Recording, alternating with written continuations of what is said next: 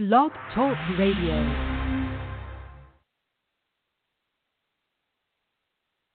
Do you solemnly swear that you will support and defend the Constitution of the United States against all enemies, foreign and domestic, that you will bear true faith and allegiance to the same, that you take this obligation freely, without any mental reservation or purpose of evasion, and that you will well and faithfully discharge the duties of the office on which you are about to enter, so help you God? Congratulations, you are all now members of the 115th Congress. AJC Radio and our team extend a personal invitation to all the members of Congress to be a part of this dynamic initiative called Spotlight on Capitol Hill. We welcome you, whether you're Republican or Democrat or Independent, whatever you might be. We join together to bring to the attention of the American people the positive things that our elected officials are doing on Capitol Hill. Tonight, AJC Radio salutes you, and we extend that invitation to all the members of Congress as we continue to shine the light called Spotlight on Capitol Hill. It's just going to get better from here. Let's get on board. Thank you, Mr. Speaker. Mr. Speaker, the right to cast an unfettered vote is central to our democracy.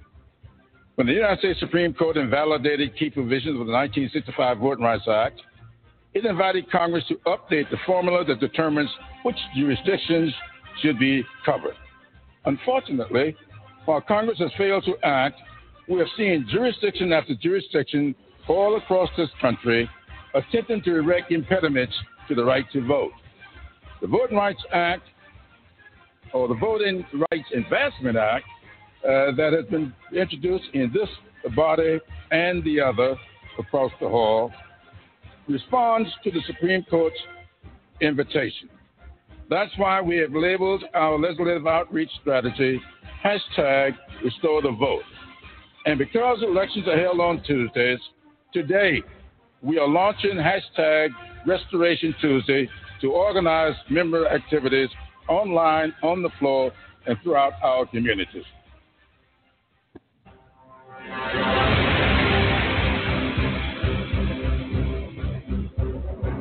Ladies and gentlemen of America, welcome in tonight to Spotlight on Capitol Hill, our encore series. And we take a look back at some of the most intriguing interviews we've had on this show with members on Capitol Hill.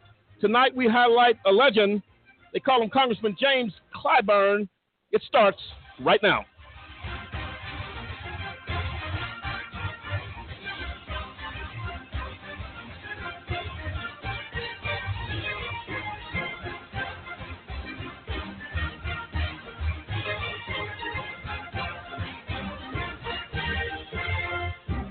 And I'm Lamont Banks, along with Cliff Stewart, William Williams, getting the job done here as we get ready to set off and kick off, if you will, another night of our encore series that we've just started, looking back, turning the page, if you will, back on some of the most exciting and intriguing interviews from our members on Capitol Hill and the challenges that face them going forward. And we're going to get into that tonight. I'm Lamont Banks again, along with Cliff Stewart and William Williams. And we are excited, William, tonight to shine the light on Congressman Clyburn and take a look back at that really momentous interview that we had with him, which really, set the tone, if you will, for leaders on Capitol Hill. Yes. I mean, it's going to be a great show to actually go back through and talk about his interview, and then also, look at some of the things that they're doing now. There's no rest for the weary, and there's always something going on in Congress. So see what he's got going on lately. Well, he's done a lot of good things, well respected on the Hill, and we appreciate Patrick, the gentleman up there, communications director that we've worked with, even with the interview before and what we're doing even currently as we get ready to make strides toward that direction again. We are excited. Congressman Clyburn is well respected on both sides of the aisle. He does a lot of good things. He's about helping the poor, the middle class, changing the economic situations and struggles that face not only South Carolina, but also the rural areas in this country, William. And he talks a lot about some of the oppression that still exists down in the South. A lot of the poor areas are in the South. A lot of areas where there's not a lot of hope. At least that's the perception, where people are struggling down there. He has taken a step to ensure that action is being taken to help these families that are struggling in this economic climate. Right. I mean, there was a period in the South where, it was a lot of heavy manufacturing. So a lot of those places, there was jobs. But then after, around the 1980s, when things started moving to China and moving overseas, that left a lot of mills, vacant buildings, and people, there in these small towns and rural areas in the South saying, what are we going to do for work? And it's been hard. It's been hard for years. I'm from that part of the country, and, we saw significant, just population decline, people moving out. There was no jobs. And really, so, what he's looking at is building hope, giving opportunity for those people, trying to encourage those people and encourage business to come there and see that there's some good, hardworking people there and, opportunity. No, absolutely. And Cliff, as we talk consistently about the members on the Hill, and again, this is what we really, what the motivating factor was starting the Encore series, is to bring back some things that were good. We want to talk about those things again. And I'll tell you what, there's a lot going on Capitol Hill right now, not only during the time, Cliff, when we interviewed Congressman Clyburn a while ago, but the challenges that the Congress faces now with everything we're dealing with the Trump administration and other things that are going on. Congressman Clyburn seems to be nonstop as providing true efforts to make sure that the legislation and what needs to be done in this Congress at least is headed in that direction to be done.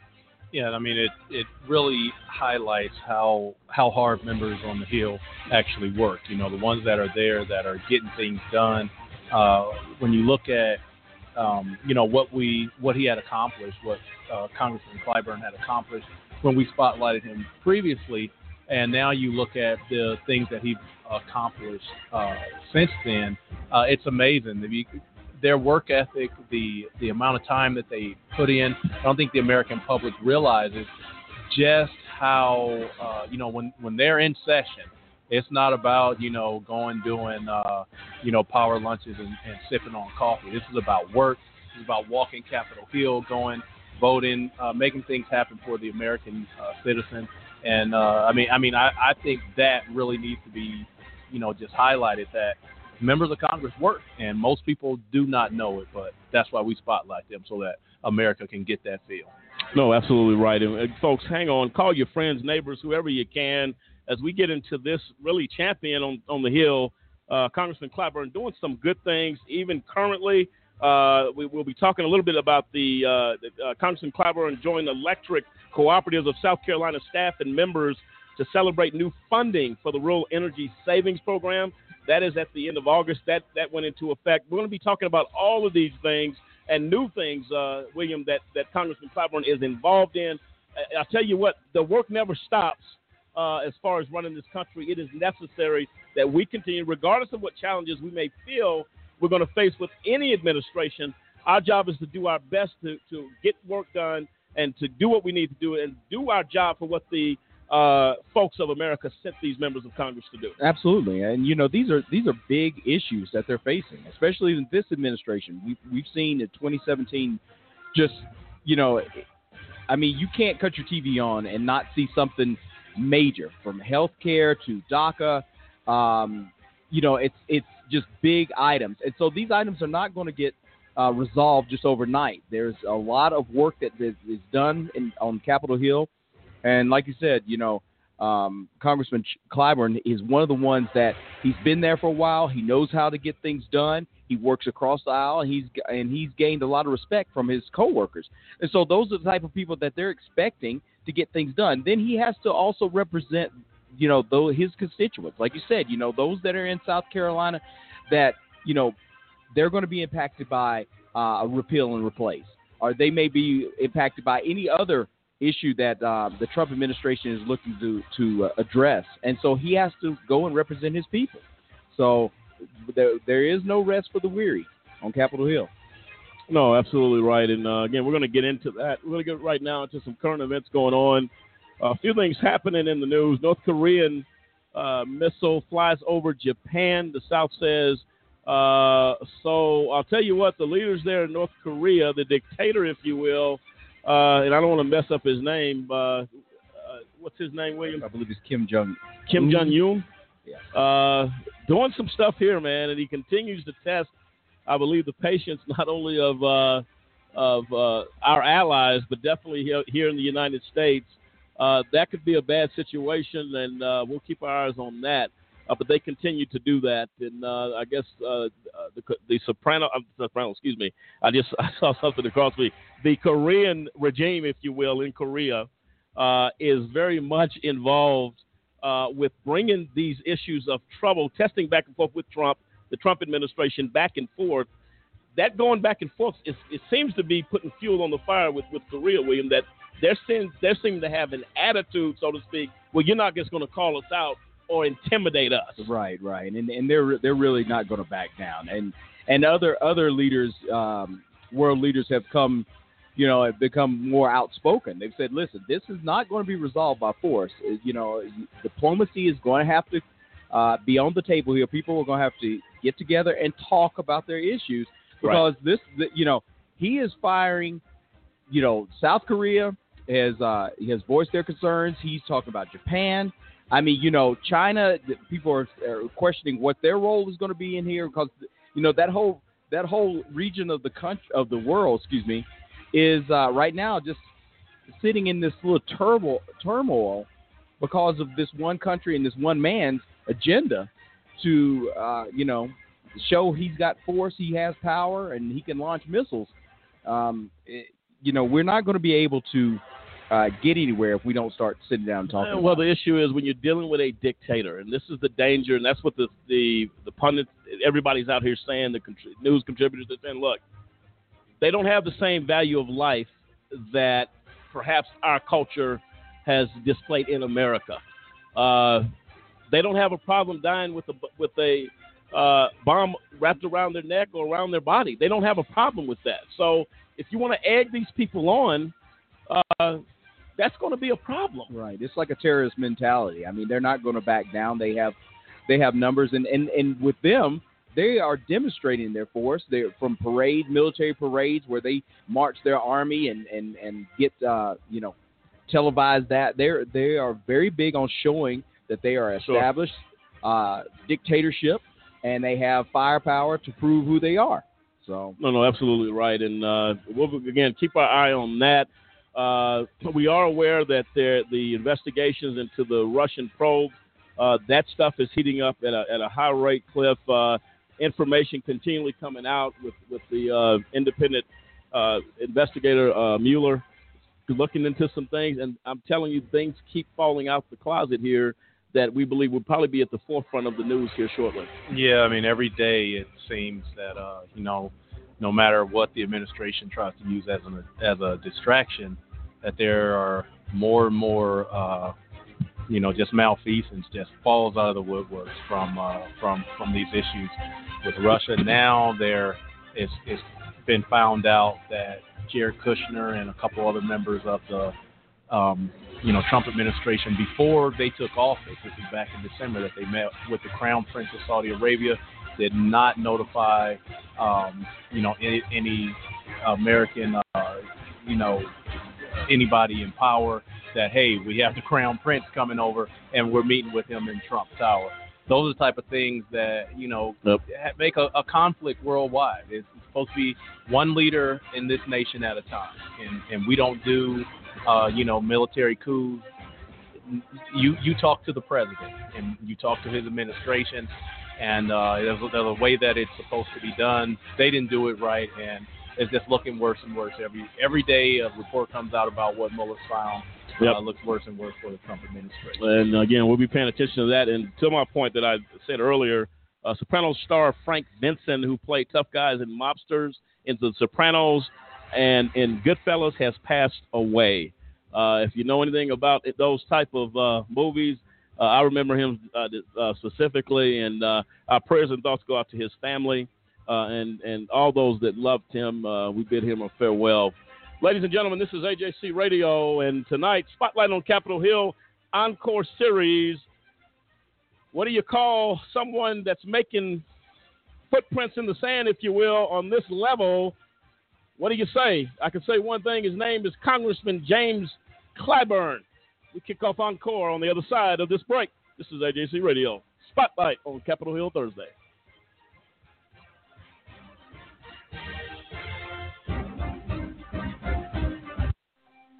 Ladies and gentlemen, can I ask you a question? Did you know that there are over 2.4 million people behind bars in the United States? I'll ask you one more question. Were you aware that that is the highest number of people behind bars in the entire world? The United States makes up of only 5% of the world's population, but we have over 25% of the world's prison population. America prides itself on being the most advanced and progressive nation on earth. However, sadly, we are also the world's most archaic. I'm going to give you a personal invitation to get involved with the fight against mass incarceration. Take a few moments to call 1-855-529-4252. That is a just cause, and we fight for justice. Again, call a just cause today. Don't delay. Call 1-855-529-4252. It is time, and I say high time, that we take America's incarceration seriously. Won't you join us? Call today.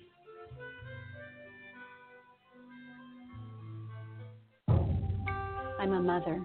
I'm a father. I'm a sister. A registered nurse. I serve my country in the United States military. I'm your neighbor. I sit next to you at church.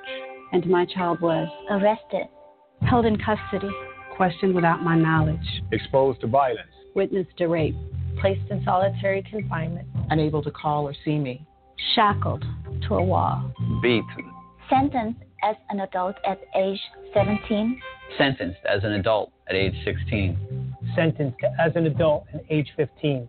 We felt lost, isolated, ostracized, misjudged, terrified.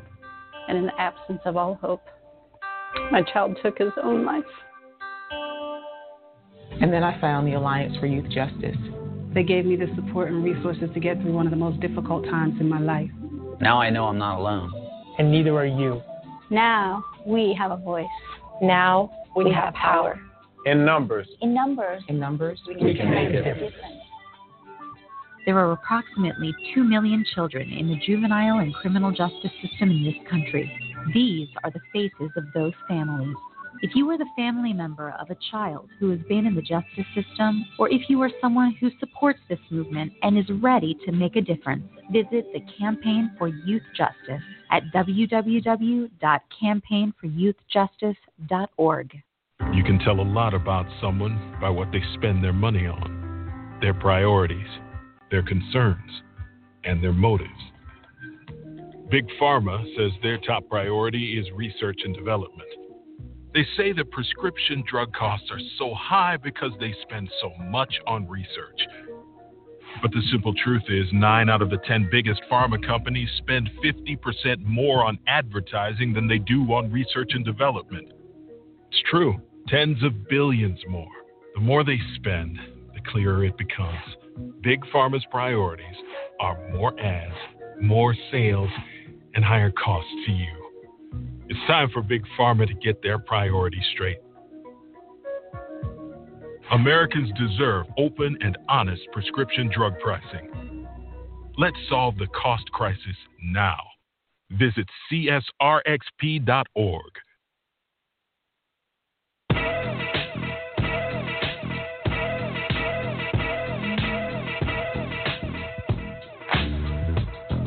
And welcome back in, folks. This is AJC Radio Spotlight on Capitol Hill Thursday.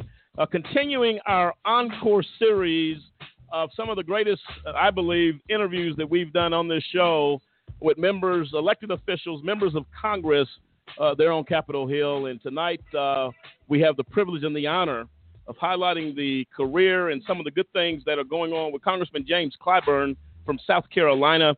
We've talked a little bit about him, his influence on Capitol Hill, what he's done. Congressman Clyburn came to Congress in 1993. He was elected co-president of his freshman class and quickly rose through leadership ranks. He was elected chairman of the Congressional Black Caucus back in 1998 and vice chair of the House Democratic Caucus in 2002. 3 years later, he was unanimously elected chair of the House Democratic Caucus.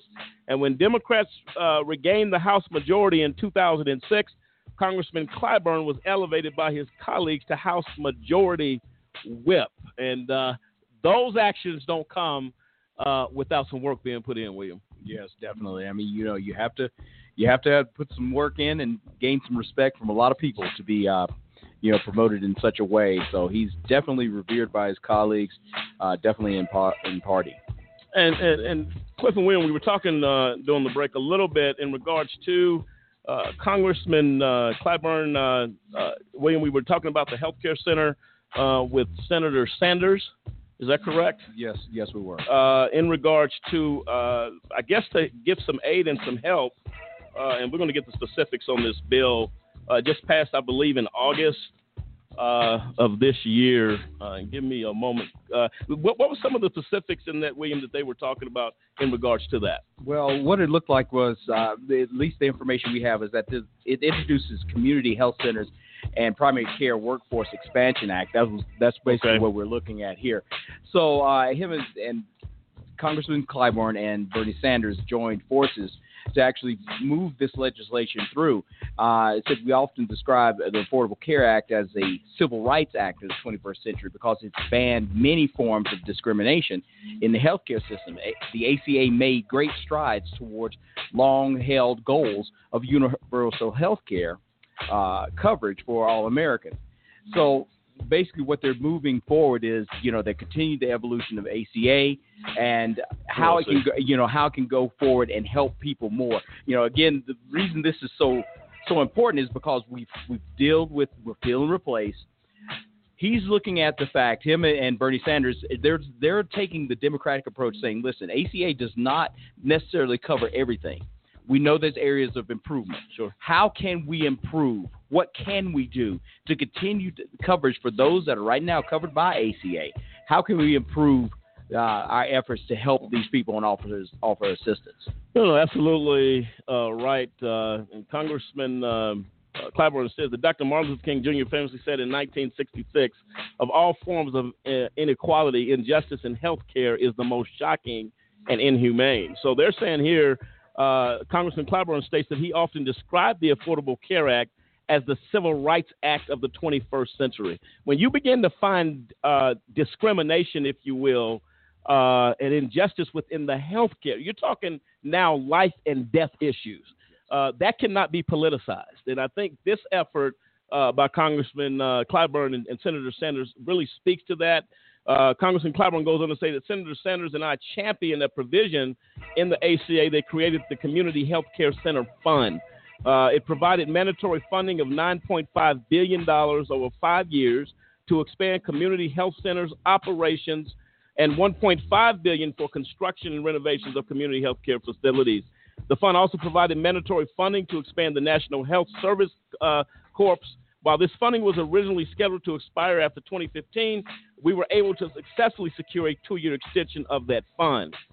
So these are actions, again, that as you get into this debate, if you will, over ACA, repeal and replace, these are things in the healthcare, in the ACA that people never, of course, probably didn't pay attention to, that the community health centers were part of that bill. Funding was allowed in that. And these are the things, William Cliff, that you cannot remove from communities.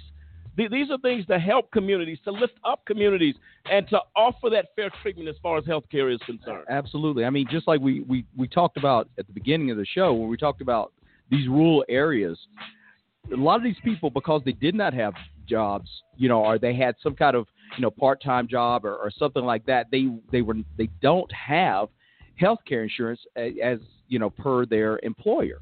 So ACA brought, health care to people that had not had health care before, did not have coverage, people that had pre-existing conditions. We've talked about this. I think it was estimated over 20 million people would lose health care if the repeal and replace had gone through. So, when you talk about this community action, our health centers, these are facilities there that are there at the backbone of these communities, offering services, offering help and care to these people that did not have service before. And now, if you take that away from them, how far would they have to go to their next care facility? How far? That's always the question. Well, I think this is the reason. These are the challenges in repeal and replace. Yeah. An entitled program is very difficult to take from somebody. You cannot, once you give somebody something, to take it away from them is why the Republican Party has had so many struggles in trying to repeal and replace. And when you read things like this, as far as the community health centers being part of the ACA and all that was involved with that, I'll tell you what, people need to do their homework when they're just so quick to say, oh, let's just get rid of it. You got to consider the lives that are affected, and this would affect a lot of people. Well, this little piece I was looking at here, it says specifically this bill will increase the funding for community health centers from $5.1 billion in the fiscal year of 2018 to $12.5 billion in the fiscal year of 2027.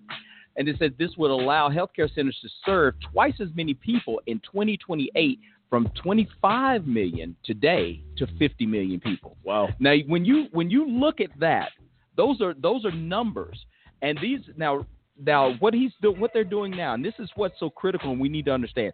They're setting this aside now for a projected 10 years from here, but during that time, this is going to be an increase. During this time, these facilities are going to be there and available for these people. This guarantees them health care in their communities and health and services that they need. So when you're talking about 2028, you have a projected 50 million people, double the coverage. I mean, that's amazing. That means you could open either one facility can operate, handle twice as many people, or we can open another facility.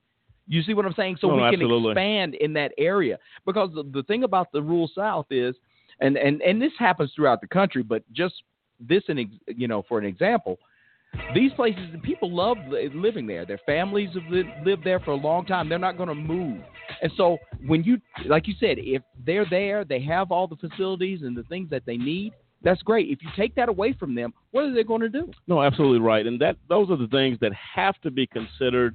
Congressman Clyburn goes on to say, as we are now dealing with a tax on the Affordable Care Act, Senator Sanders and I are introducing this legislation to expand and make permanent community health center funding and programs that were created in the ACA. Specifically, this bill will increase the funding for community health care centers from, like you said, from the 9.5 to the 12.5 billion in 2027. So they're aware of what they're doing. That it really is a pivot or a springboard, if you will, from the ACA to implement this type of legislation. I think it's awesome that they're doing that. But it goes back to what we said before about Congressman Clyburn.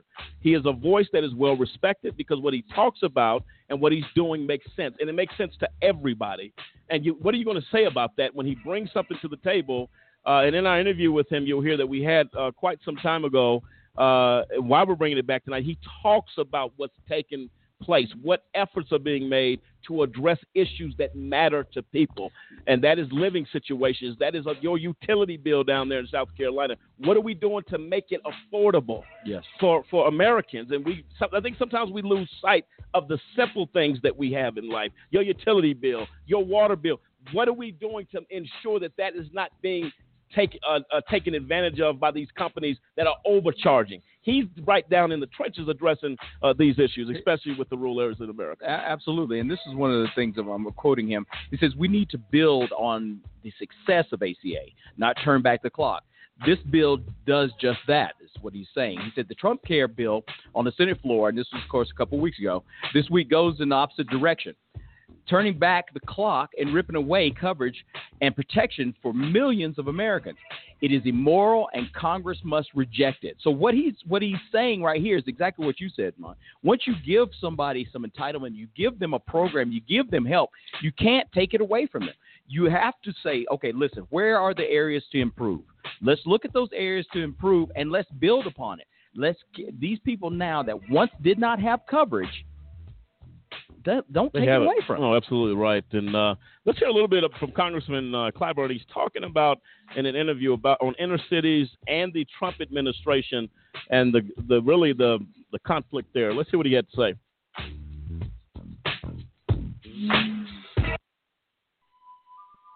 I think that people make a tremendous mistake when they look at the inner city and say that is the African American problem.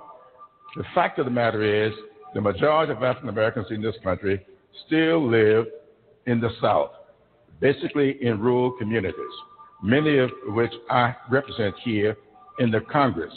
I always maintain that the reason we have these crises in our cities is because we have never had a successful rural development program going in the country. We have people in rural communities that will remain in those communities if we carried opportunities to them. That's what infrastructure is all about. I've been listening to the president talk about infrastructure, big, giant infrastructure program. Well, the infrastructure program for me is more than roads and bridges. It's about water. It's about sewage. It's about broadband connection.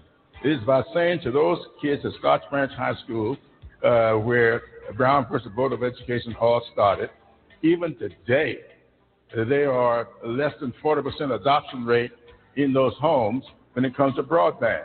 So if we are really serious about developing African American community, closing the education gap, closing the income gap, then we have got to carry programs into these rural communities.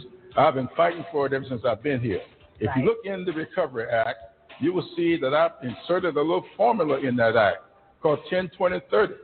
It was put into 4 parts of the Ag Bill that we had. Yes. Sir, let me ask you this, because Donald Trump assembled all of these African American people so that they could celebrate African American History Month. Mr. Trump billed this as a listening session. Did he reach out to you at all to attend this meeting? Oh, no. I don't see any African Americans there who are in government. Armstrong Williams, I know very well, who was there. He is from my congressional district, his family. But most of the people, well, I guess what I'm getting at is most of the people in this listening session were supporters of Donald Trump during the campaign. Should he have, widened the circle? Well, it seems to me that to be successful within the administration, as in everything else in politics, to learn how to add and multiply. This whole thing of subtracting and dividing, and so much, even that appointment last night to the United States Supreme Court, that is an appointment that will divide America like I have never seen it divided before. You may think this campaign was divisive, but you just see what happens as this vetting takes place. And I would hope, in the president's word, that there's extreme vetting. I will say that Republicans are looking at the Democratic Party at the moment and calling them obstructionists, especially in light of what just happened just about a half hour ago. And I'm going to try to explain it to my viewers. It's very difficult, but essentially the Democrats were boycotting these committee hearings on these Trump nominees, right? So the Republicans suspended the rules and completely cut the Democrats out because they weren't cooperating at all. And now all of these nominees go to the full Senate for these confirmation hearings without the Democrats taking part. What do you think about that? Well, we did take part. Look, I think you know what's going on here. Rushing these things through, not allowing for full vetting to take place, putting these names up before the paperwork is ever turned in. I think that we have a right to vet these nominees. We should know what's in their records. They're all taking their signals former president that we just elected, who refused to show his income taxes. We learn a lot about people when we look at their income taxes. We learn a lot about people when they fill out the right paperwork and turn it in. So ask them to participate in an unfair, biased system. The Democrats just decided they would not be a party to that. Well, there you have it. Congressman James Clyburn putting it down exactly as it is, and the politics don't come into play here as he begins to talk about, look, wait a minute. And you saw how there in that exchange with Ms. Castile from CNN, he made it clear. We know what's going on here, that these people, they wanted to attack the Democratic Party and say we're holding hostage the process. He says the bottom line is paperwork wasn't completed. That you're supposed to turn in whenever you go before Congress for any type of nomination for the administration, there is protocol. So they want to skip over that and then attack some of the Democrats and say, well, you're holding hostage what's going on here. No, you have to follow protocol. Right, absolutely. I mean, you're talking about cabinet members that are going to make decisions here that are going to impact this country, and they're saying, listen, let's follow the protocol. Let's follow the procedure. It doesn't matter if Hillary Clinton would have won, and these are cabinet positions for her. The policies and procedures still come into play. So it's like, let's get all the stuff in play. Let's get all the paperwork. Let's follow the procedures, and let's go through a proper vetting process, because I have a responsibility to my constituents to represent them. Is this cabinet member, does this person understand the role that they're stepping into? Are they capable of understanding? And we've had questions. We've seen that. I mean, we haven't even made it through this year. I think we're at 2/3 of the way through, and we've had a ton of questions about the cabinet positions. We've seen cabinet positions being filled and then vacated. Mm-hmm. So he had every right, and that's his responsibility. People don't understand. These representatives of Congress were hired through voting to do a job. They answer to their constituents. They don't answer to the White House. They answer to us, those that voted for them. He has a responsibility, and that's what he said. He said, we have a right. Let's follow the process and do what is right, and do have proper vetting. Your thoughts on that, Cliff? Yeah, I mean, if the administration cabinet gets filled with people who aren't representative or sensitive, and capable, but they have to represent the entire scope of the American people, and so that's why you have both houses and both of the Senates have to vet and vote on these people, because if not, then you have a lopsided cabinet. The worst thing to do is have a cabinet that all they do is agree with what the president says. That becomes a dictatorship, because then it's like, okay, well, everything the president says they agree with, and everything goes his way. No, that's why there's 3 branches of government, and the other 2 branches are there to keep the executive branch, the president, in check. And so that is what Congress's job is. So for the cry to be, well, one side or the other is obstructing getting these cabinet members done, that's what they're supposed to do. They're supposed to obstruct a lopsided cabinet. Because, like you said, well, they're about representing the American people, and without votes, without vetting, without them knowing who these people are, like Congressman Clyburn said, they got to fill out the paperwork. We need to get a little background information. We need to know what you do as far as tax and how you file taxes. If a certain tax reform is in your favor, if you're a charitable member of the cabinet, those things need to be known. The American people need to understand that information before their member of Congress votes for or against this person that's being assigned to the cabinet. So it's absolutely a proper position for the congressman to take, and for every member of Congress. But that's why Congressman Clyburn is one of the ones that we spotlight here on Spotlight on Capitol Hill, because he will take the stand and say, no, I'm not just going to sign off and say, yeah, you can take the position because the president picked you. I mean, we've seen what's happened with that. Most of the presidential cabinet that's been in place this year has been replaced. So it seemingly there needed to be a little more hardline betting going on. Well, and one thing to add to that is that, we've also seen in this cabinet where there was not proper disclosure. Right. And I mean, started with Jeff Sessions and then Michael Flynn. So that supports what he just said. He said, listen, we need to have the proper paperwork. And for them to go through this process instead of trying to go through a speedy process just to put, people on a cabinet. And I mean, he's right, So, we've seen it here with this administration. And so it justifies exactly what he said. No, absolutely right. And those are things, again, that we have to pay attention to as you look at the challenges. And I don't think people really understand that. The challenges that face Congress, period. And we were talking about it this week, early in the week, in regards to nobody really understands or knows.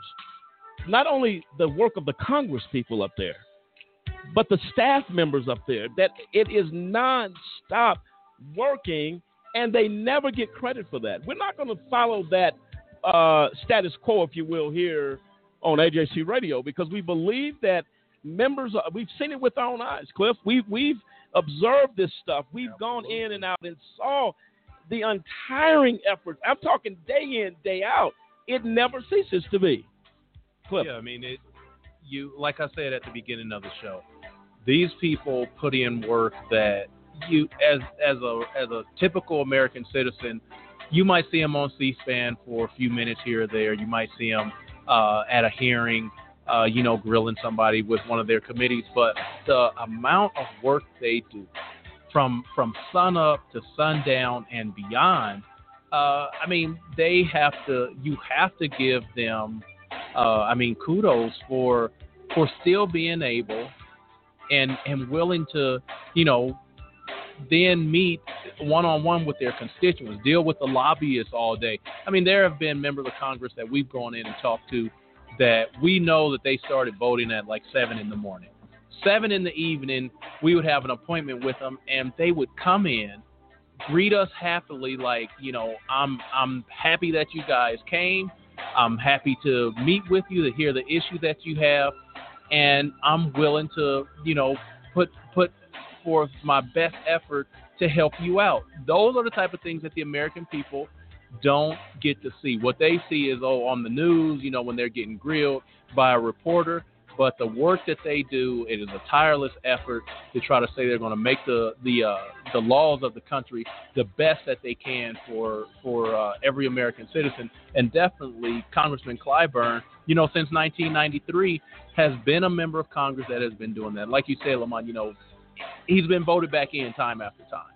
So that proves who you are, what you stand for, and how your constituents look at you is proven by how they vote. They see that you're doing something good, you're doing something right, and you get rewarded for that.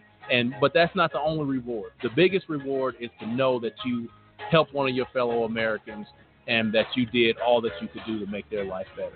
No, absolutely right. And we were talking earlier in regards to the William, the current stuff going on for Congressman Clyburn, August 29, 2017 in Columbia, South Carolina. Assistant Democratic Leader James Clyburn will join leaders of the electric cooperatives of South Carolina to celebrate the recent announcement of $13 million in federal funds from the Rural Energy Savings Program, RESP, to weatherize more than 1,000 homes in rural South Carolina. First introduced in Congress by Congressman Clyburn in 2010, the Rural Energy Savings Program is a national initiative that provides loans to electric cooperatives and other utilities, which they use then to lend to consumers for energy efficiency improvements to their homes. Consumers repay the loan through the savings on their electric bill. So he says that this is something, again, he was joining leaders here just last month in pushing this issue, and he's been doing this. He had introduced it all the way back in 2010. He's been working on these issues and helping people say, look, you want to know how we're going to pay for it? We're going to save the consumers money, and we'll use those savings to put back into the program. William, how can you beat that? You can't. You can't. I mean, he's really there working on behalf of his constituents saying, listen, you know what?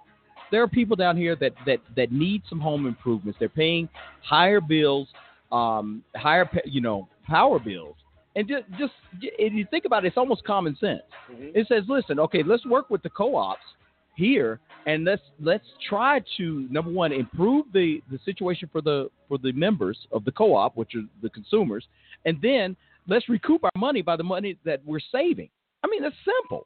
And he's putting it in play, introduced it in 2010, and continues to evolve and help his constituents there in South Carolina. And no doubt that could be used throughout the country. Well, and I was going to say that when we talked to him in our first interview with him, he made the statement that House Speaker Ryan even came down.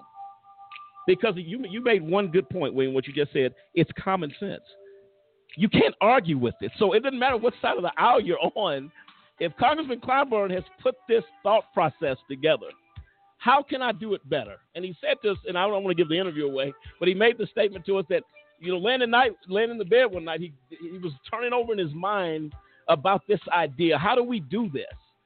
This is what you call an example of leadership, that leaders don't always go to sleep when everybody else is sleeping. Leaders don't always put the notebook down when the others have closed out for the day.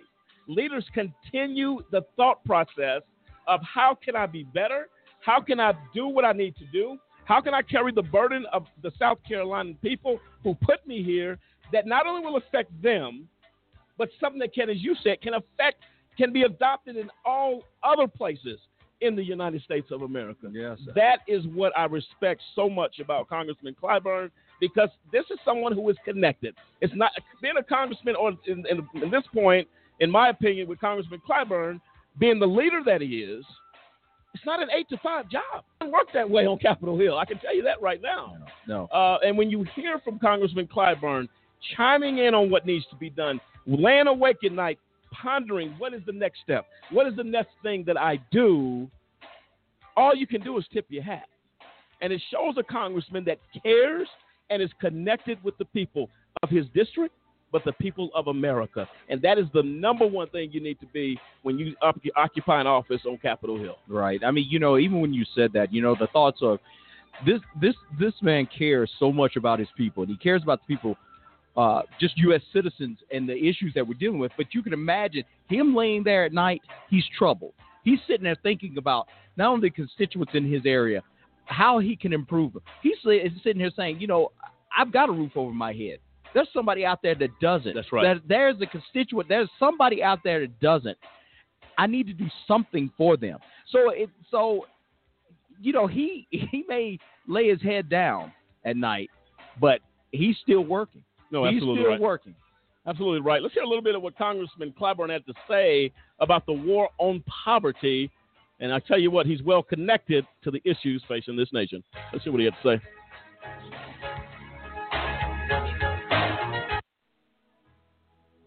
President Lyndon Johnson declared a war on poverty in his 1964 State of the Union address. The poverty rate in the richest country on earth, was 19%. His Great Society legislation, a continuation of President Franklin Roosevelt's New Deal and President Harry Truman's Fair Deal, launched a plethora of programs and priorities to serve and protect the neediest and the most vulnerable among us. At the time, President Johnson cautioned that the war on poverty would be long and difficult. But by 1973, only 9 years later, the poverty rate had been brought down to 11%. We were definitely winning the war on poverty. Unfortunately, many politicians found success creating myths about the poor and inventing phantoms like the so-called welfare queen, popularized a narrative that the war on poverty was not worth fighting. But nothing could be further from the truth. For example, Medicare and Medicaid, both war on poverty initiatives, have made a tremendous difference in the health and security of older Americans and all Americans of modest means. But these two very successful anti-poverty programs when they were initiated, the poverty rate among seniors was over 30%. Today, the poverty rate among seniors is under 10%. By what measure can one conclude that these two programs are failures? In addition to Medicare and Medicaid, President Johnson signed into law the Economic Opportunity Act of 1964. This law launched VISTA, Volunteers in Service to America, Head Start, TRIO, and a slew of other very successful community action programs. TRIO did not fail. In fact, many members of this body on both sides of the aisle would not be here today were it not for Upward Bound, Talent Search, and the Special Students Concerns programs. Lest we forget, about 6 months after President Johnson launched the war on poverty, Congress responded to his call and passed the Civil Rights Act of 1964, and a year later, the landmark Voting Rights Act of 1965. These two vital laws created educational and employment opportunities for women and minorities that allowed many of us to fulfill our dreams and aspirations. And in the communities many of us grew up in, many Americans were able to vote for the first times in their lives. There is no better way to wage a war on poverty than to have freedom to choose and unfettered access to the franchise. And there you have it. What do you say with words so well spoken by a champion of the people, Congressman Clyburn of South Carolina? Deb Gilbert writes on Facebook, "Thank you so much for all you do. I met you at the Black Caucus Institute this past weekend, and you restore my faith that you and other Democrats are working for the people. I was honored to meet you and want you to know that you are appreciated." The lady from Fort Mill, South Carolina, is what she signs. Sharon Riley writes, "We appreciate all you are doing during these challenging times." William, when you start to hear from people, I'll tell you what, it has to be rewarding to Congressman Clyburn to know that that his work that he is doing is not going unnoticed, nor is it in vain, because people are feeling that. I'll tell you what, when you pull out a bill, I don't care what bill it is, when you got to pay it and it's a little bit lower than what it was the month before, you feel that. Yes. And it is something that you appreciate. Absolutely. And I think from his standpoint, you know, you move these this legislation through, and you have approved funds and things like that. You'd like to see that those funds reach the people. You know, it's the trickle down, right? So you want to see that they are recipients of some of this work that you've championed. You know, you've talked, spent long nights working on getting these things in play, and so all of a sudden now your constituents are feeling them. They're saying, "Listen, this is something in hand. I see that you've done for me. Thank you." And that has to fuel him to say, "You know what? I've got to do more. That was something that was good, but there's more that's needed." That person now, let's work to get them some kind of opportunity. Let's work to help them improve their quality of life. And so he has to feel good and to know that he's out there doing something. And Becky Allen writes, "Thank you, Congressman Clyburn, for voting against the Trump Health Care Act. I pray that the Senate can prevent it from becoming law. My life depends on it." Think about those words, the last few words there. My life depends on it. And we want to say thank you. She said, "I got to say thank you to Congressman Clyburn for taking a stand in these challenging times." And Congressman Clyburn, if you're listening tonight, we do salute you here on AJC Radio, Spotlight on Capitol Hill Thursday. Folks, feel free to dial into the show tonight at 646-200-0628. That's 646-200-0628. As we come back, we turn another page and get ready to bring to you the interview with this legend for the people. They call him Congressman Clyburn. We'll be right back.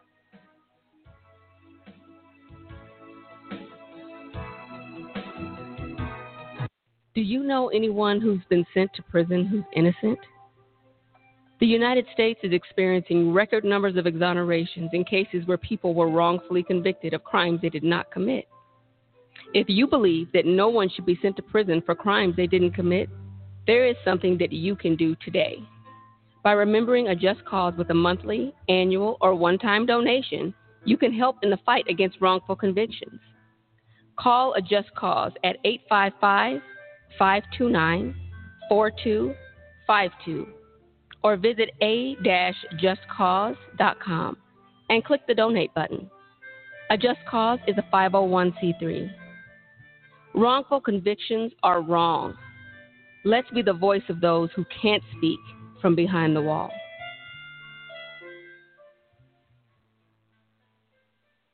Look, right now, while you're looking at this on your screen in your hand or on your computer, there's somebody just like you who's sitting in a prison cell. And they didn't do much more than you did, some crazy weekend. You didn't get caught. They got caught. And they can never get uncaught.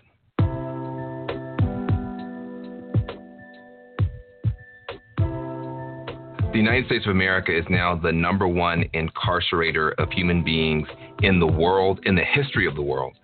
We have about 5% of the world's population. We have 25% of the world's prisoners. We have more people locked up than China. China, who has 1 billion people, they got fewer prisoners than we do. A lot of times people say, well, if you don't want to do the time, don't do the crime. Really? Have you ever committed a crime? You got people who are doing more drugs on college campuses, in yacht clubs, country clubs. We all know that's going on, but the SWAT team never shows up there. The SWAT team shows up in the housing projects where you got poorer people doing fewer drugs, and those people go to prison. But think about it. What if one of the times when you were breaking the law, when you had something illegal in your pocket, in your car, at your party, the police had kicked in those doors? Would you want to be known for the rest of your life based on what happened that night? That is what is happening to millions of people. If rich folks' kids get in trouble, they go to rehab. Poor folks' kids get in trouble, they go to prison. And you spend $100,000 per year per kid to lock a kid up, when you could have spent a fraction of that and turned them into a NASA scientist, turned them into a fashion icon. When people come home from prison, they're not given the opportunity to start over. You leave a physical prison and you go into a social prison where you can't get a job, you can't get a student loan, you can't rent an apartment. How are people supposed to start over? And what happens to neighborhoods when you take a disproportionate number of people out for minor offenses and you send them back home with no hope and no opportunity? There are no more excuses to have this horrible system continue when there is now finally bipartisan agreement that it is a tragedy to do this. Not only do you have President Obama and the Democrats, you now actually have people like Paul Ryan, Koch Industries, Newt Gingrich, all saying the same thing. We are locking up too many people. We're wasting too much money. We're wasting too much genius in America, and it's time to do something.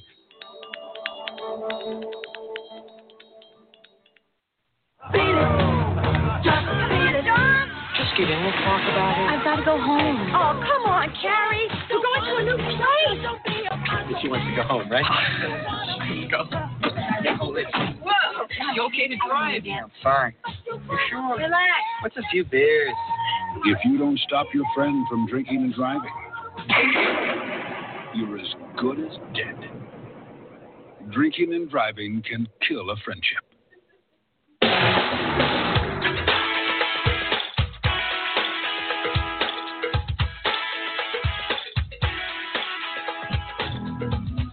And welcome back in, ladies and gentlemen, to AJC Radio, being part of our encore series, Spotlight on Capitol Hill. As tonight we've turned the page back to some of our greatest interviews that we feel that really were really good. They're all good, but sometimes you got to take a look at some of the few that really stood out to you. Tonight we take a look at Congressman James Clyburn, and I'll tell you what we've learned thus far in this program tonight, William, has been overwhelming, but very encouraging for those type of actions being taking place in our nation's capital. Absolutely. You see the continued work by Congressman Clyburn to continue, bettering the lives of, the people, his constituents in South Carolina, and also those throughout the United States. No, absolutely right. And these are things, again, that make a huge difference in progression, if you will. We talk a lot about what's happening with our inner cities, what's happening with our other communities around the United States. And I tell you what, you need leadership like we're seeing from Congressman Clyburn to say, look, let's put some common sense ideas together. And I think when you begin to do that, Cliff, come together with one goal in mind. Look, it's not that difficult to get the job done. It's a matter if you're willing to do it or not. And that's critically important. That's right. I mean, when you have common sense legislation and it gets presented, then any person looking at it says, I can jump on board on that. I can agree to what's going on because it's common sense. It works for everybody. It makes sense to implement it because it helps out the American people. That's the type of legislation that we need. And I don't understand why. Well, yeah, I do. Some people are just out for, the advancement of their political career. But those in Congress who are trying to, make a difference for the American people, they go after the common sense legislation that says this is going to help America, so I'm all for it. Now I can get others to sign on as well. And I like something that Congressman Clyburn saying in regards to this was back in May of this year, a few months back. He gave a statement on the Trump budget proposal. We know what that was about. There was a lot of cuts, a lot of things that were going to be happening with that proposal. Congressman Clyburn went on to say, and he issued the following statement on President Trump's budget request for the fiscal year of 2018. He says, budgets are about much more than dollars and cents. They are value statements, American values. Today, Donald Trump has once again shown us where his are. He talks about improving our infrastructure, but his budget slashes billions of dollars from federal infrastructure funding for middle-income Americans and those struggling in poverty. His budget proposes to slash billions from safety net programs they depend on, nursing home care, affordable health care, food and heating assistance, and legal aid. This budget is an attack on seniors, students, low-income families, and rural communities. For South Carolina, the Trump budget would be a disaster if enacted, eliminating most of the Department of Agriculture's rural development programs cuts off the lifeline rural counties depend on. The office funds schools, water systems, and supports rural housing areas and businesses. Eliminating the Community Development Block Grant Program cuts the main source of federal funding from multiple organizations to provide critical infrastructure and housing support. The budget also proposes to eliminate funding for the national heritage areas through the National Park Services, which would disseminate the two in our state, the South Carolina National Heritage Corridor and the Gulag-Geechee Cultural Heritage Corridor. So, William, he comes out swinging that this budget proposal affects everything, especially in his district. When you start cutting funding to nursing home care and all, what are we saying to America? And what does that say about Congressman Clyburn that has the really the courage to stand and say, no, this is unacceptable? Well, what you're doing is you're really pulling the rug out from people's feet. You're taking away, and we talked about this earlier. You're taking away care from these people. I mean, some shape, form, or fashion. You're talking about if you take away reducing the money to these nursing homes, that means personnel. That means services that they provide. So the patient, the elderly are going to feel that, and that's not right. It's not right, and that's what he's taking a stand for. And he goes further, and we're going to get into this on the other side. What I'd like to do right now is bring part one of our interview with the congressman that I think is really rewarding. And you're going to hear from him. And again, this interview was taped quite some time ago, but you're going to have an opportunity. I'd say 6 months or longer it's been since we've sat down with Congressman Clyburn. But I think what he had to say had to fit perfectly with the Encore series tonight as we, again, turn the page back and relive and re-walk through some of these shows that we've had with these members, and I think this will be enjoyable for you.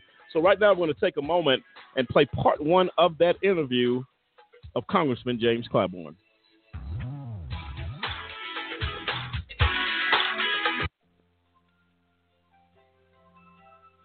Ladies and gentlemen, this is Lamont Banks, AJC Radio, Spotlight on Capitol Hill Thursday. We are here with Congressman Clyburn, a major person here on Capitol Hill that's making an impact, doing some great things.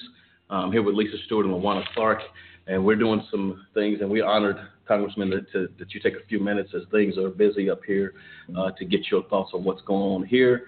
And they were sharing with us this initiative that you're working on right now that focuses on addressing, of course, poverty-stricken areas.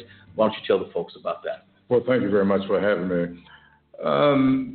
The so-called 10-20-30 program, it's really a formula that came to me back when we were putting together the recovery package or the stimulus bill. Right. Back in 2009, I said to the group as we were putting that program together that the country was teetering on an economic condition much like the one we experienced after the fall of 1929. And, of course, many people remember the so-called New Deal that was put together by Franklin Roosevelt. But the New Deal, though it moved the country out of the Depression, it left significant pockets behind. And so I made it very clear to the group that I did not want to be a part of putting together a recovery package that would repeat that sordid history. Because if you remember programs such as the Work Progress Administration, WPA, the Civilian Conservation Corps, these programs in my part of the country had a little sign hung on them, white only. Right. And so to me, if we are going to move this recovery agenda, we needed to ensure that the recovery reached all corners of our society. Well, I had a hard time trying to convince them that we should do something about it. So one night, about 3:30 in the morning, this light went off in my head because I had just been meeting with the staff, and we were talking about where poverty existed and how we categorize it in this country. And I remember one of them said to me that, well, we have this plethora of persistent poverty counties. Sure. And when I asked, they told me that persistent poverty was defined in our governmental entities as any county or community where 20% or more of the population is stuck beneath the poverty level for the last 30 years. Wow. So if that's the way we define it, it just came to me that maybe we ought to target those counties. Absolutely.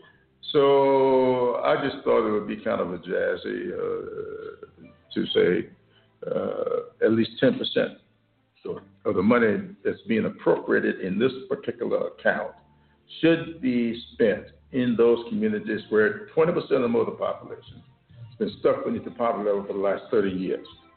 That's how that came about. Wow. I finally convinced the House and Senate to put that formula into 4 parts of the Rural Development section of the Agriculture Bill. So, according to them, let's see if that will work. Well, it worked famously. Wow. 4,600 projects were funded under it. And we saw communities all over the country where people have been trying for years, decades, to get water systems.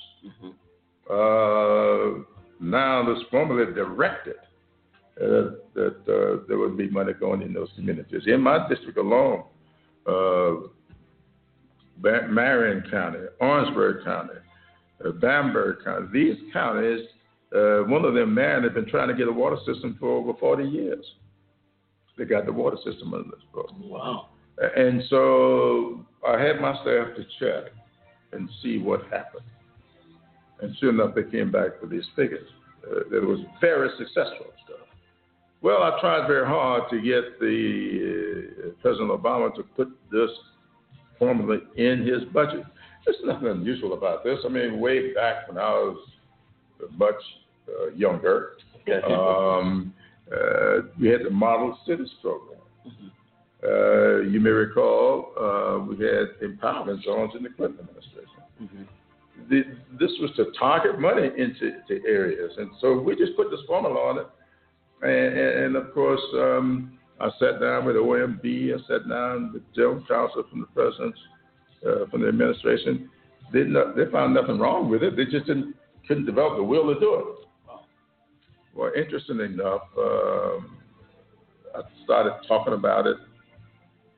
Harvard University, I was contacted by Harvard University, and I asked to write an essay on this concept. Wow. And we wrote it, and it was published in Harvard's Journal on Legislation. The Speaker of the House, Paul Ryan, was at the time chairman of the Budget Committee. He saw it, and he came to me on the floor one day and says, I'm intrigued by that formula. Would you come before the Budget Committee and present it? I did. And, of course, it was well received. A little while later, with all the turmoil that went on, Ryan then became Speaker of the House. Right. So he walked up to me one day on the floor and he says, I've spoken to Harold Rogers. I would like for you to sit down with him and see can you all get your staffs together, because I really want to put the 10, 20, 30 formula into parts of the appropriations bill. And I'm pleased to report that as of today, they have put that formula into 17 sections of 17 accounts of the appropriations bill. And I think it'll grow, because I think that when you talk to communities, they understand that it's a clean, simple concept that you can look at. $100 million here, 10%, $10 million must go into these communities. So I think it'll work well, and we'll see. It did work well in 8 years ago. I think it'll work well. Well, Congressman, that's amazing. And I think the fact is, I think what we respect about you, Congressman Clyburn, is this. Years ago, I was in sales quite a bit, and they used to have a term called "keep it simple, stupid," and known as KISS. Yeah. I believe what is so refreshing is that it is that simple. If people are willing to just do the common sense things.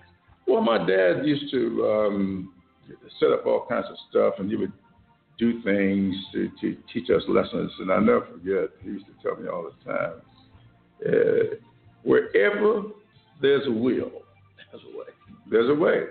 So if you ever develop the will to do something, you'll figure out a way to do it. Right. And I think that more willingness is now being developed. I just did, I do this often, but recently I've been thinking about it a little more. We tend to look at, especially when you start talking about black poverty in black communities, everybody starts talking about the inner cities.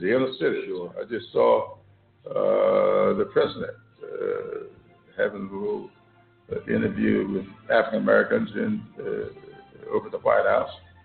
And they kept talking about the inner city of this and the inner city of that. Well, the fact of the matter is the majority of African Americans in this country still live in the South. And I maintain that the reason you have these crises in urban communities is because we have never sufficiently developed programs in rural communities. Right. Because who would lead rural South Carolina if you had opportunities there? Sure. If there had the benefit, you can't have economic development if you don't have a source of water. And you got to figure out a way to treat the wastewater. So that's what 10, 20, 30 is all about.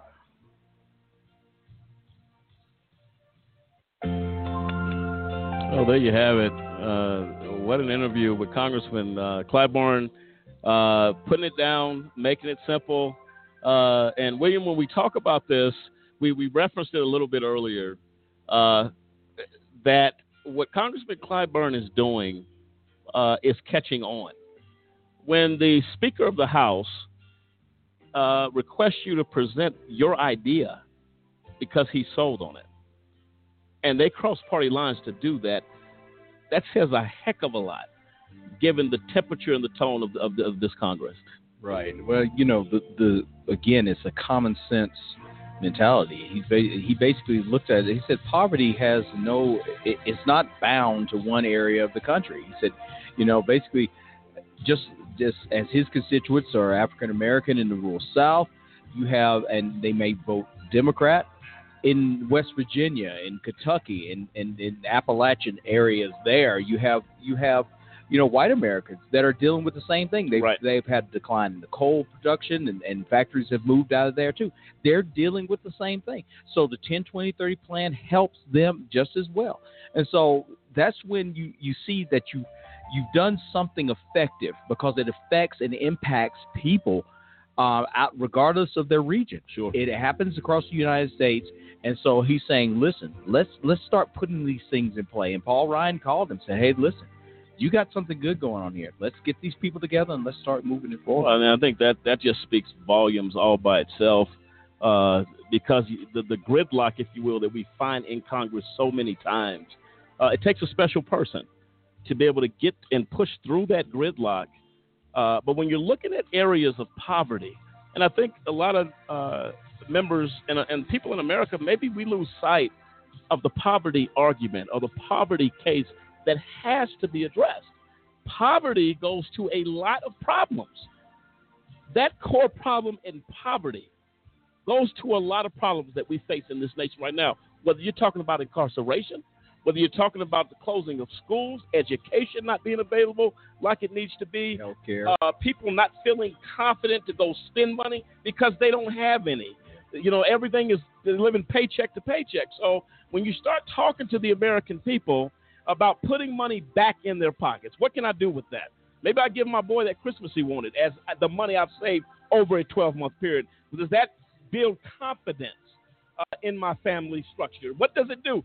To not have to struggle with what I'm going to eat next week, because my check, I'm in between checks, and perhaps I don't know what I'm going to eat next week. But that money that you're talking about giving back to me, with common sense practices, can make a huge difference as we proceed forward in our ability to address other issues. There's always issues that stem from issues and so on. So I think what the Congressman puts down there and what he is saying, I think is wonderful, because this is what hard work is about. And we're starting to see that, not that it's just the beginning. This is why, again, Congressman Clyburn has been in office since 1993. This is why. Folks, we're coming back on the other side of the break with part 2 of our interview with Congressman James Clyburn. We call him the legend, the champion of the people on Capitol Hill. We'll be right back.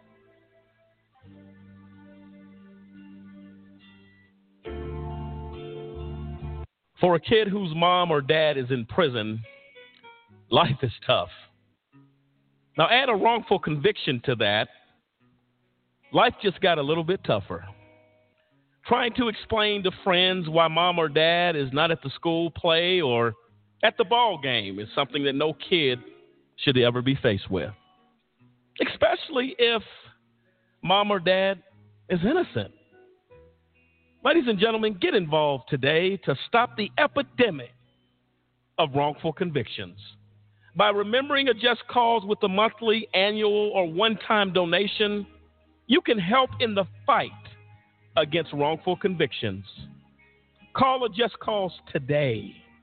1-855-529-4252. We seek justice for the children as they go to bed at night and mom's not there, dad's not in the other room to make them feel safe. Not because dad or mom did anything wrong, because justice could not be found. Join us for the children for they truly are our future. You must have thrown 1,000 pitches teaching him to hit a home run. Spent countless Saturdays running routes so he could learn to hit an open receiver. Endless afternoons teaching him how to hit the three-pointer. But how much time have you spent teaching him what not to hit? Teaching boys that all violence against women is wrong is one of the most important things a man can do. Learn how to start the conversation at teachearly.org. Brought to you by Futures Without Violence and the Ad Council. Over 1 million people are sitting in the prisons of America for nonviolent offenses. That's why I'm asking you to join the American Civil Liberties Union and help us in the fight to end mass incarceration. We spend over $80 billion a year incarcerating people. Alternatives to prison, like community service, drug treatment, and rehabilitation, costs less and can turn lives around. It's time for fair justice. It's time for smart justice. And we need your help.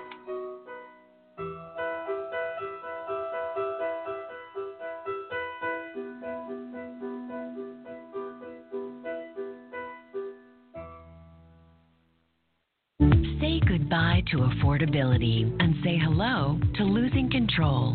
Discover Price Gougasol, the latest outrageously expensive drug from Big Pharma. It's impossible to afford and reverses the ability to pay other bills.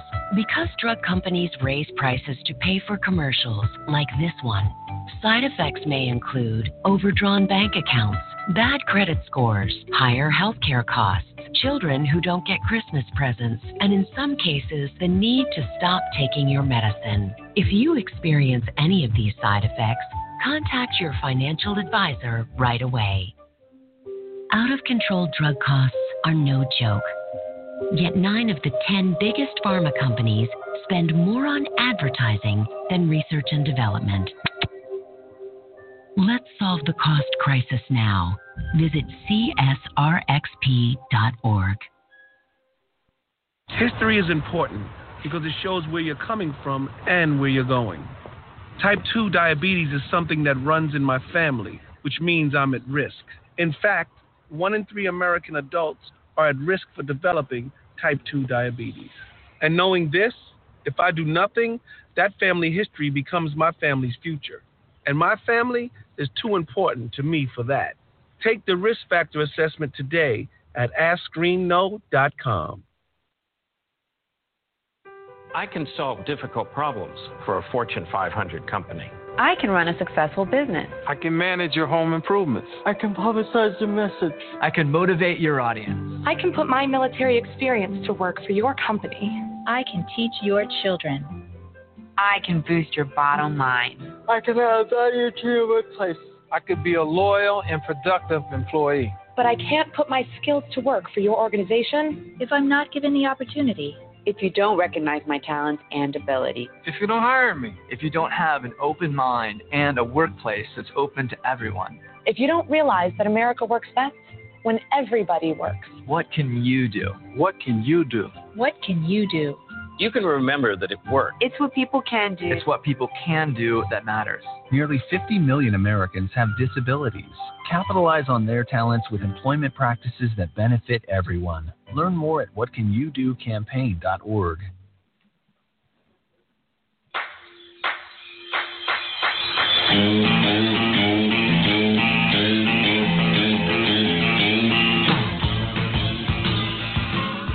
And welcome back in, ladies and gentlemen. This is AJC Radio, Spotlight on Capitol Hill, introducing the Encore Series, where we take a look back at some of the best interviews we've had since Spotlight on Capitol Hill started.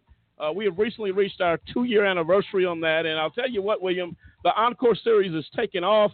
It's having definitely with good reviews, but an opportunity to go back and listen to the heart, if you will, of some of these members of Congress on Capitol Hill that impacted our shows. This has been an enjoyable one. Yes, it has. And it's good to hear They just don't stop. I think Cliff said it best. When you go and visit them, you see them at work. They never have a break. They're always there, championing some cause at the point of some need, and always there listening, with an open ear and heart to receive, hey, how you doing? Very warm. And so, it's good that we have this series to not only revisit, the memorable interviews, but also talk about, current things that they're doing. No, absolutely right. And we've been fortunate here, and I want to read a statement that Congressman Clyburn made regarding to the statement on Trump's Election Integrity Commission. U.S. House Assistant Democratic Leader Congressman Clyburn released the following statement on the signing of an executive order establishing a presidential advisory commission on election integrity and Russian meddling. Congressman Clyburn states this: President Trump's Election Integrity Commission is an obvious attempt to stop the free fall his administration is in as a result of his firing of FBI Director Comey and the ongoing investigation into the administration's ties to Russia. It is worth noting that nothing in the executive order will address the very real influence that Russia had on our election. While I was troubled by Director Comey's handling of the investigation into Secretary Clinton's email server last year, I respect the need for law enforcement to be independent from political influence. Whether true or not, President Trump, Attorney General Sessions, and Deputy Attorney General Rosenstein have created the dangerous appearance that they are trying to stifle the investigation. To remove all appearances of impropriety, Congress should swiftly pass legislation creating an independent commission to fully investigate Russia's intervention in our electoral process. The American people deserve the truth, and they deserve to have confidence in the independence of the officials charged with finding it. Moreover, it is sad that President Trump is so obsessed with his own popularity that he's willing to ignore facts, waste valuable resources, and shake public confidence in our democracy in order to stroke his own ego. More than a dozen recent nonpartisan investigations have found no evidence of widespread voter fraud, making this so-called commission totally unnecessary. With one of the architects of voter suppression, Chris Kobach, as vice chair president, Trump's commission lacks all credibility. Republicans have used the myth of voter fraud to restrict voting rights for a very long time. At a time when our democracy is fragile and under constant threat, I will fight any attempt to nationalize voting rights discrimination. And Cliff, your thoughts on that, as Congressman Clyburn does not mix his words in any way addressing this administration. And I think the points he makes are valid. Yeah, and that's what it takes. I mean, Congress is there to challenge the office of the president. They're there to, when the executive office or executive branch, if you want to call it, does something outside of the realms of what seems reasonable or, to the advancement of the American people and America as a whole, then that's what Congress is there for, to keep the executive branch in check, to challenge it, and to make sure that the American people are represented toward the president. And if the president does something crazy, God forbid, then right. Congress is supposed to be there to say, hey, Mr. President, this is not what the American people voted you in for. If you don't understand that, they voted us in to make sure that we tell you that this is not what you're supposed to be there for. And you find out in politics, in accountability, why things are set up the way they are. Otherwise, you will have a dictatorship on your hands in this country. And I like the fact that Congressman Clyburn does not mix his words. Well, I don't want to say it this way. Well, maybe it's a myth thing or a myth. No, the administration is attempting to distract from Russia. Just call it what it is. I believe that is why he's well respected. And I'll tell you what, he's speaking what other people are thinking. Yes. Maybe they don't have the gall to speak it, but I salute Congressman Clyburn. Look, it is what it is. And until you call it out and make it a matter of record, see, that's on the record. I don't have to wonder what Congressman Clyburn is thinking or what does he believe in. You don't have to even think about asking that question, because he makes it very clear what his position is. I think that's respectable, William. When you look at Congress, and not Congress, but you look at the government and this administration and all the things that have happened since January 21st in this country, you better have somebody calling things out, because Right. if you don't, you're talking about really a serious problem for at least the credibility and the confidence of the American people would be shattered. Right. I mean, and Cliff touched on it earlier. You know, it was set up. All three branches were set up for checks and balances. That was it. To check each other, balance each other. He is standing here saying, I'm not going to be intimidated. I'm not going to be pushed. I'm not just going to get on the bandwagon and just go along with any of this stuff that you guys got going on. I have to represent the people. The bottom line is the president is there for a term.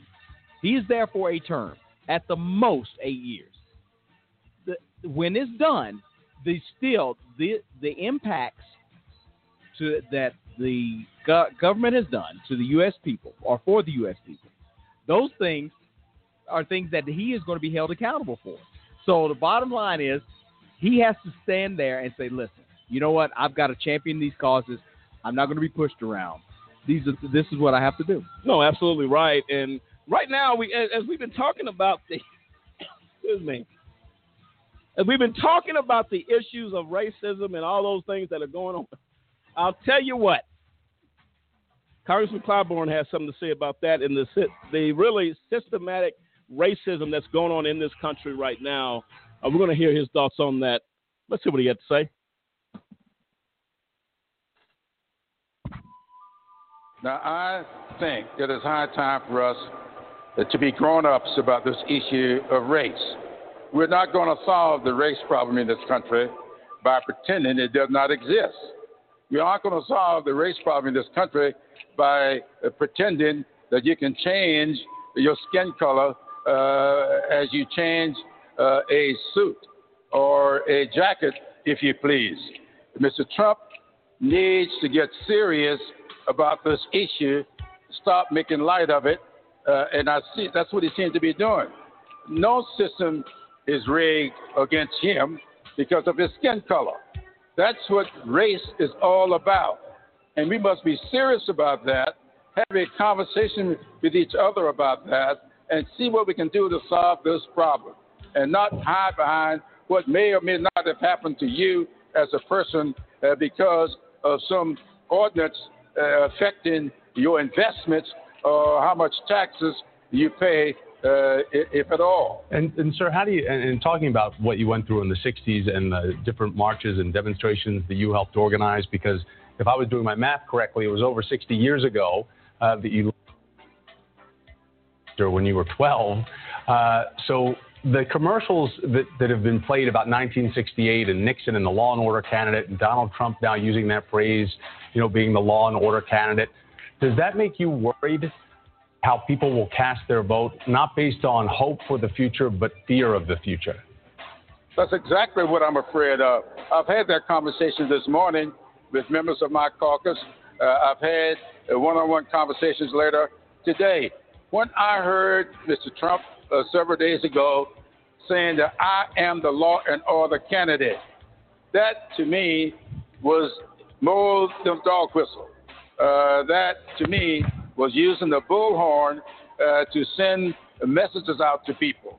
When I see an avowed white supremacist thanking Mr. Trump, saying in those thanks, we get your hints, we understand what you're saying. This says to me that there's a lot going on in this campaign that we had better be conscious about, because this country is too great a country for us to allow it to be pulled under with the strong currents of what may be racial tensions. So I would say to Mr. Trump, let's have adult discussions about this very serious problem. Mr. Speaker, on yesterday, I opened up Black History Month with a speech at Cornerstone Baptist Church on Wayne Street in Columbia, South Carolina. They had an interesting topic for me to develop. It was all about remembering our past and preparing for the future. Chairman Butterfield has talked a little bit about the past that many of us remember. But 50 years after Selma, we must turn to the question that Martin Luther King Jr. asked in one of his great books. Where do we go from here? Chaos or community? Statistics show that there are nearly 500 counties and thousands of communities in the United States that are classified by the Census Bureau persistent poverty areas. They are so defined because 20% of their populations have lived below the poverty level for the past 30 years or more. They are diverse, including Caucasian counties in states like West Virginia, Kentucky, and Tennessee. Native American communities in states like South Dakota, Alaska, and Oklahoma. Latino communities in states like Arizona, New Mexico, and Texas. African American communities in states like South Carolina, Alabama, and Mississippi. There are urban communities in states like New York and heartland communities in states like Missouri. 139 of these counties are represented in this body by Democrats. 331 of these counties are represented in this body by Republicans. 18 of these counties are split between the two parties. Combating persistent poverty should matter to all of us, regardless of party, geography, or race. In early 2009, when we were putting together the Recovery Act, I proposed language to require at least 10% of these funds to be funds in three rural development accounts be directed to these persistent poverty. This requirement was enacted into law. In light of the definition of persistent poverty counties as having at least 20% poverty rates over 30 years, the provision became known as the 10-20-30 Initiative. This provision bore dividends as economic development projects proliferated in persistent poverty communities across the country. Using the 10-20-30 formula under the Recovery Act, 4,655 projects in persistent poverty counties totaling nearly $1.7 billion was funded. I saw firsthand the positive efforts of these projects in my district. We were able to undertake projects that create jobs that would have otherwise languished.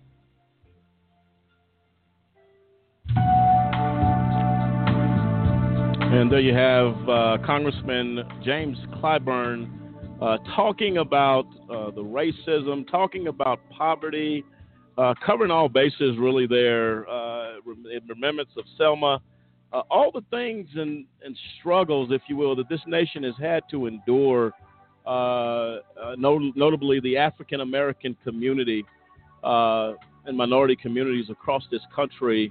And I was able to find a quote by Congressman Clyburn regarding the violence in Charlottesville. And he makes the statement, "We must speak with one voice in condemnation of the bigoted hatred and violence on display in Charlottesville." And William, it is important. We say it. We've said it once. We've said, and we'll say it again.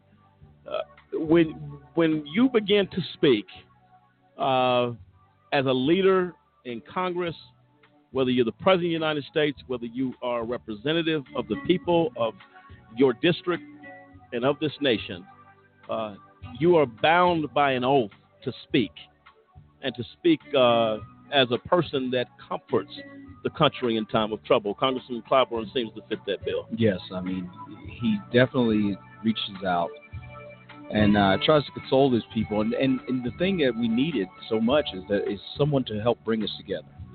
Absolutely. To help during Charlottesville, there was a divide, such a racial divide there. And so he needed to basically reach out and say, listen, you know what? We need to come together. We need to have a united voice. And he had a voice also regarding the Confederate flag. We'll get into that. But before that, we're going to actually have an opportunity to hear part 2 of our interview with Congressman Clyburn. Let's see what the conclusion of that interview brings.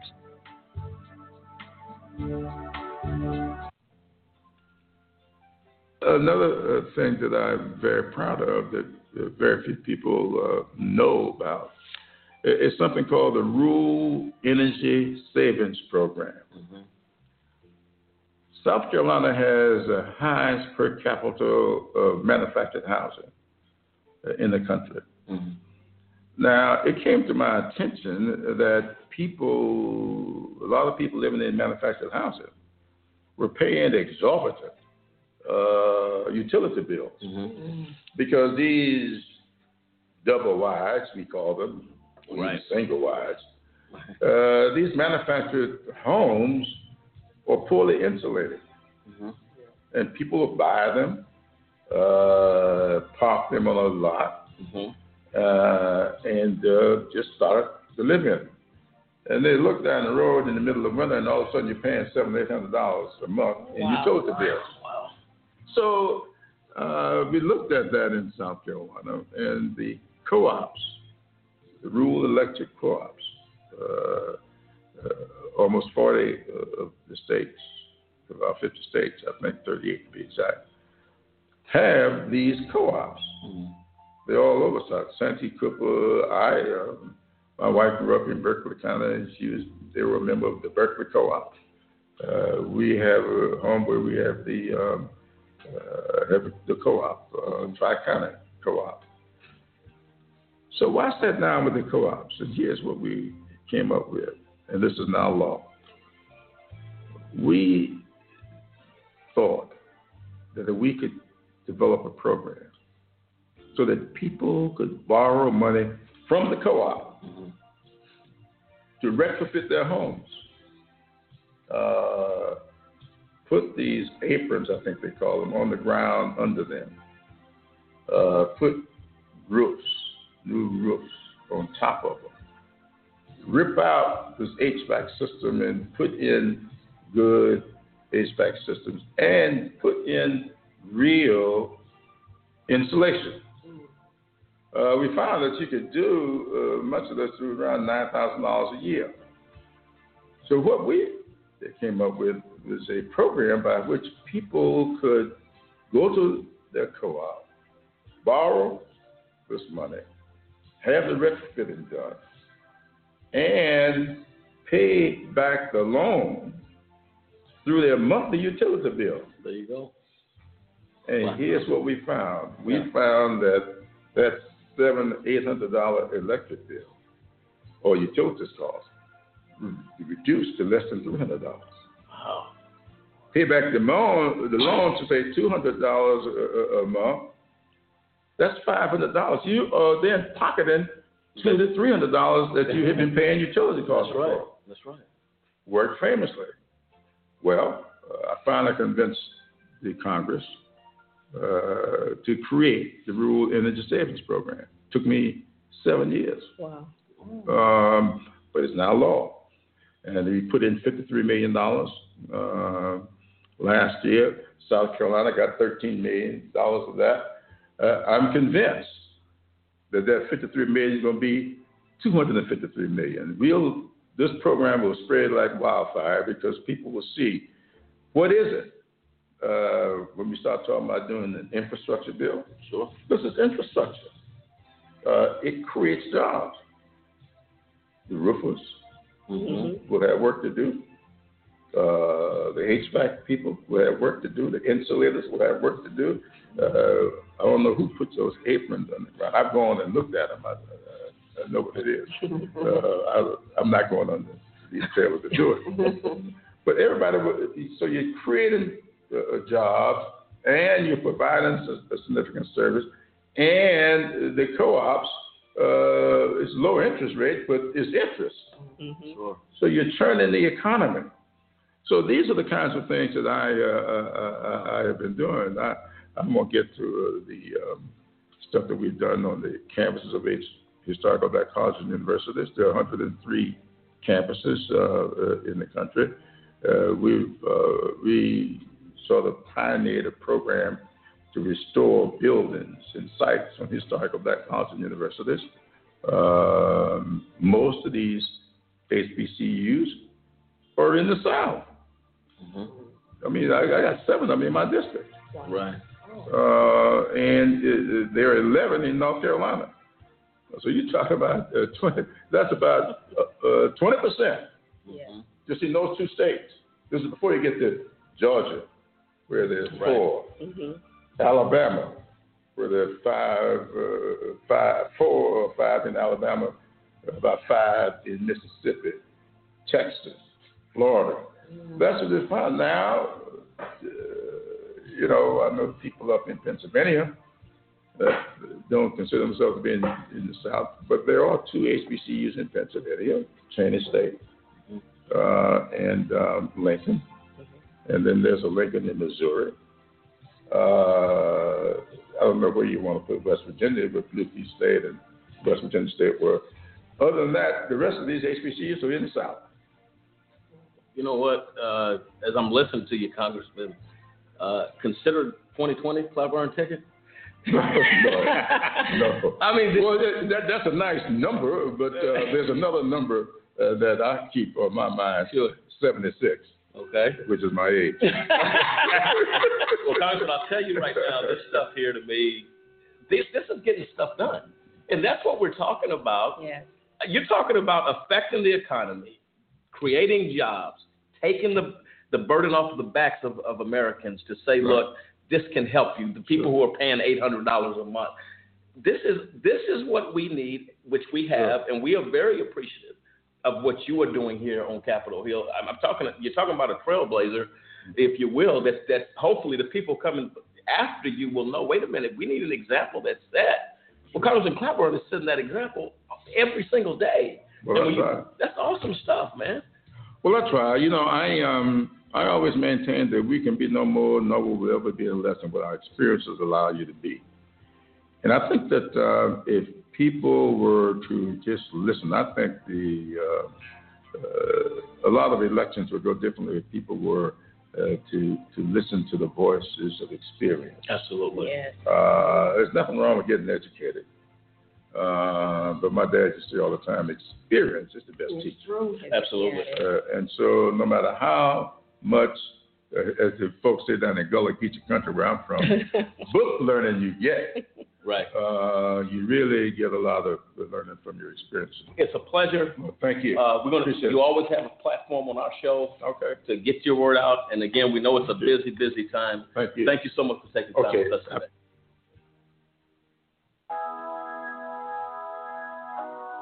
And there you have it, Congressman James Clyburn. What a delightful interview with Congressman Clyburn. I'll tell you what, how he sounds is exactly who he is. You can have a conversation with him. You can sit down with him, and you think you're on the back porch having a glass of sweet tea and having a conversation. And, William, your thoughts on Congressman Clyburn? I'll tell you what a delightful man and doing some good things and just easygoing. And look, how could you not work with him? Yeah, he's definitely someone that deserves the merit and the credit that he deserves. He needs the accolades. I mean, he's doing so much for our country. When you talk about healthcare, you talk about poverty, you talk about education. All these things are things that he is right at the point and being a champion and fighting for those causes. No, absolutely. Cliff, your thoughts on Congressman Clyburn? I know, again, this is the Encore series. And each week you feel like you've heard it for the first time. Your thoughts on Congressman Clyburn and what he's doing up there in Washington? Yeah, just the new legislation that he's put in place is, again, common sense legislation that we need as the American people, that I mean, when you look even back at his 10, 20, 30 legislation, this is common sense. You say, well, you have to ensure that that impoverished areas get funding when funding is laid out. Well, put it in the bill, put it in the legislation, so that when it is signed, it is a law. It has to happen. Those are the type of legislative implementations that we need as the American people. And when you see, like Congressman Clyburn said, one of those light bulb moments in the middle of the night that, hey, this is how we get this done. We force it through to ensure that every American citizen is represented by their member of Congress. And I think that Congressman Clyburn has done a great job representing not only his constituents, but taking those plans that he's implemented. And like he said, Speaker Ryan came and said, hey, what you've done in your district, we need to implement that, nationwide. So it goes to show that a little common sense goes a long way, and Congressman Clyburn is one of those members of Congress that should be commended for the things that he's getting done in Congress. Well, that's right. A little footnote to know. Congressman Clyburn began his professional career as a public school teacher in Charleston, South Carolina. Before being elected to Congress, he directed 2 community development programs, served on the staff of South Carolina governor, and ran a state agency under 4 South Carolina governors, 2 Democrats and 2 Republicans. His memoir, Blessed Experiences, Genuinely Southern, Proudly Black, was published by the University of South Carolina Press in 2015. It has been described as a primer that should be read by every student interested in pursuing a career in public service. His humble beginnings in Sumter, South Carolina, as the eldest son of an activist, fundamentalist minister, and an independent, civic-minded beautician grounded Congressman Clyburn securely in family, faith, and public service. He was elected president of his NAACP youth chapter at the age of 12 years old. He helped organize many civil rights marches and demonstrations as a student leader at South Carolina State College. And he even met his wife, Emily, in jail following a student demonstration. Jim and Emily England Clyburn have been married since June 1961.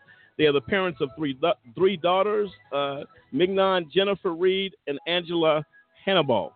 2 sons-in-law, Walter Reed and Cecil Hannibal as well, and 4 grandchildren.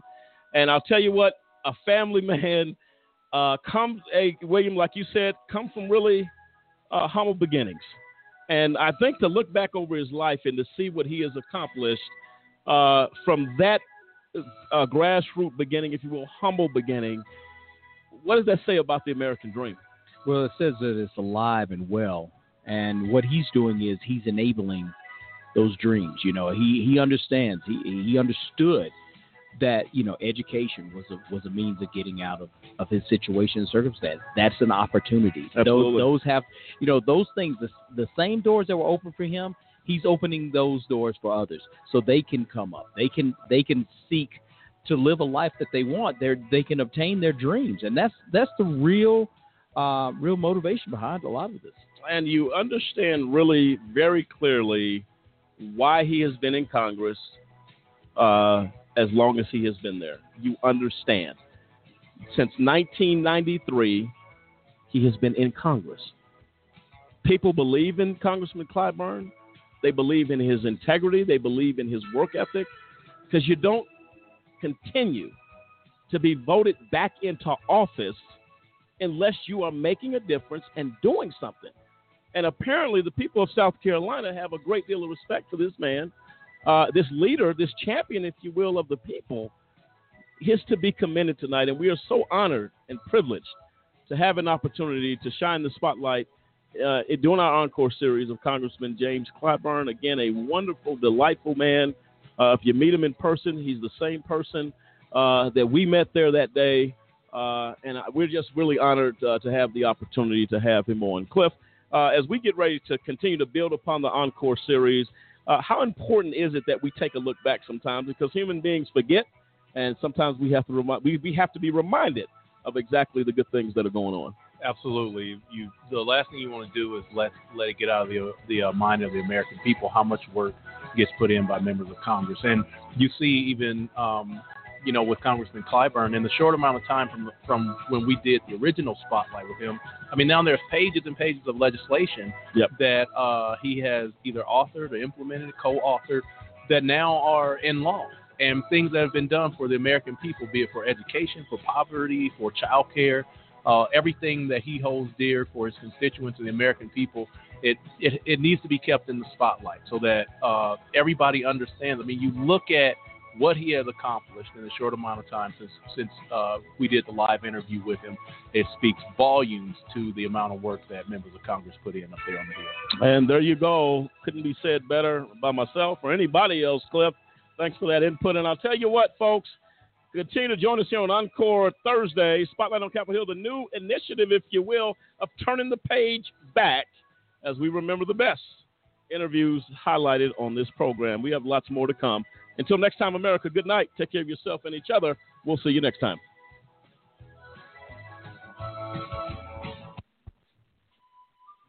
Mr. Speaker, like most Americans, I spent the holidays with family and friends, reflecting on the blessings of the past year. There were many. Since 2009, the stock market has soared nearly 10,000 points. In 2009, our budget deficit stood at $1.4 trillion. Today, according to current projections, we've slashed that deficit to $514 billion. And we've created 10 million new jobs, the longest stretch of private sector job growth in American history. When I left home on yesterday, I left my wife with a full tank of gas, and I did so paying less than $2 per gallon. It was the first time I've been able to do that in 5 years. We have achieved much progress over the past several years. Now we must get about the work of making sure that progress is shared by all. In a few moments, we will cast some substantive votes. These votes will literally set the rules of the game for the next 2 years. They will be a very clear reflection of our respective parties' priorities.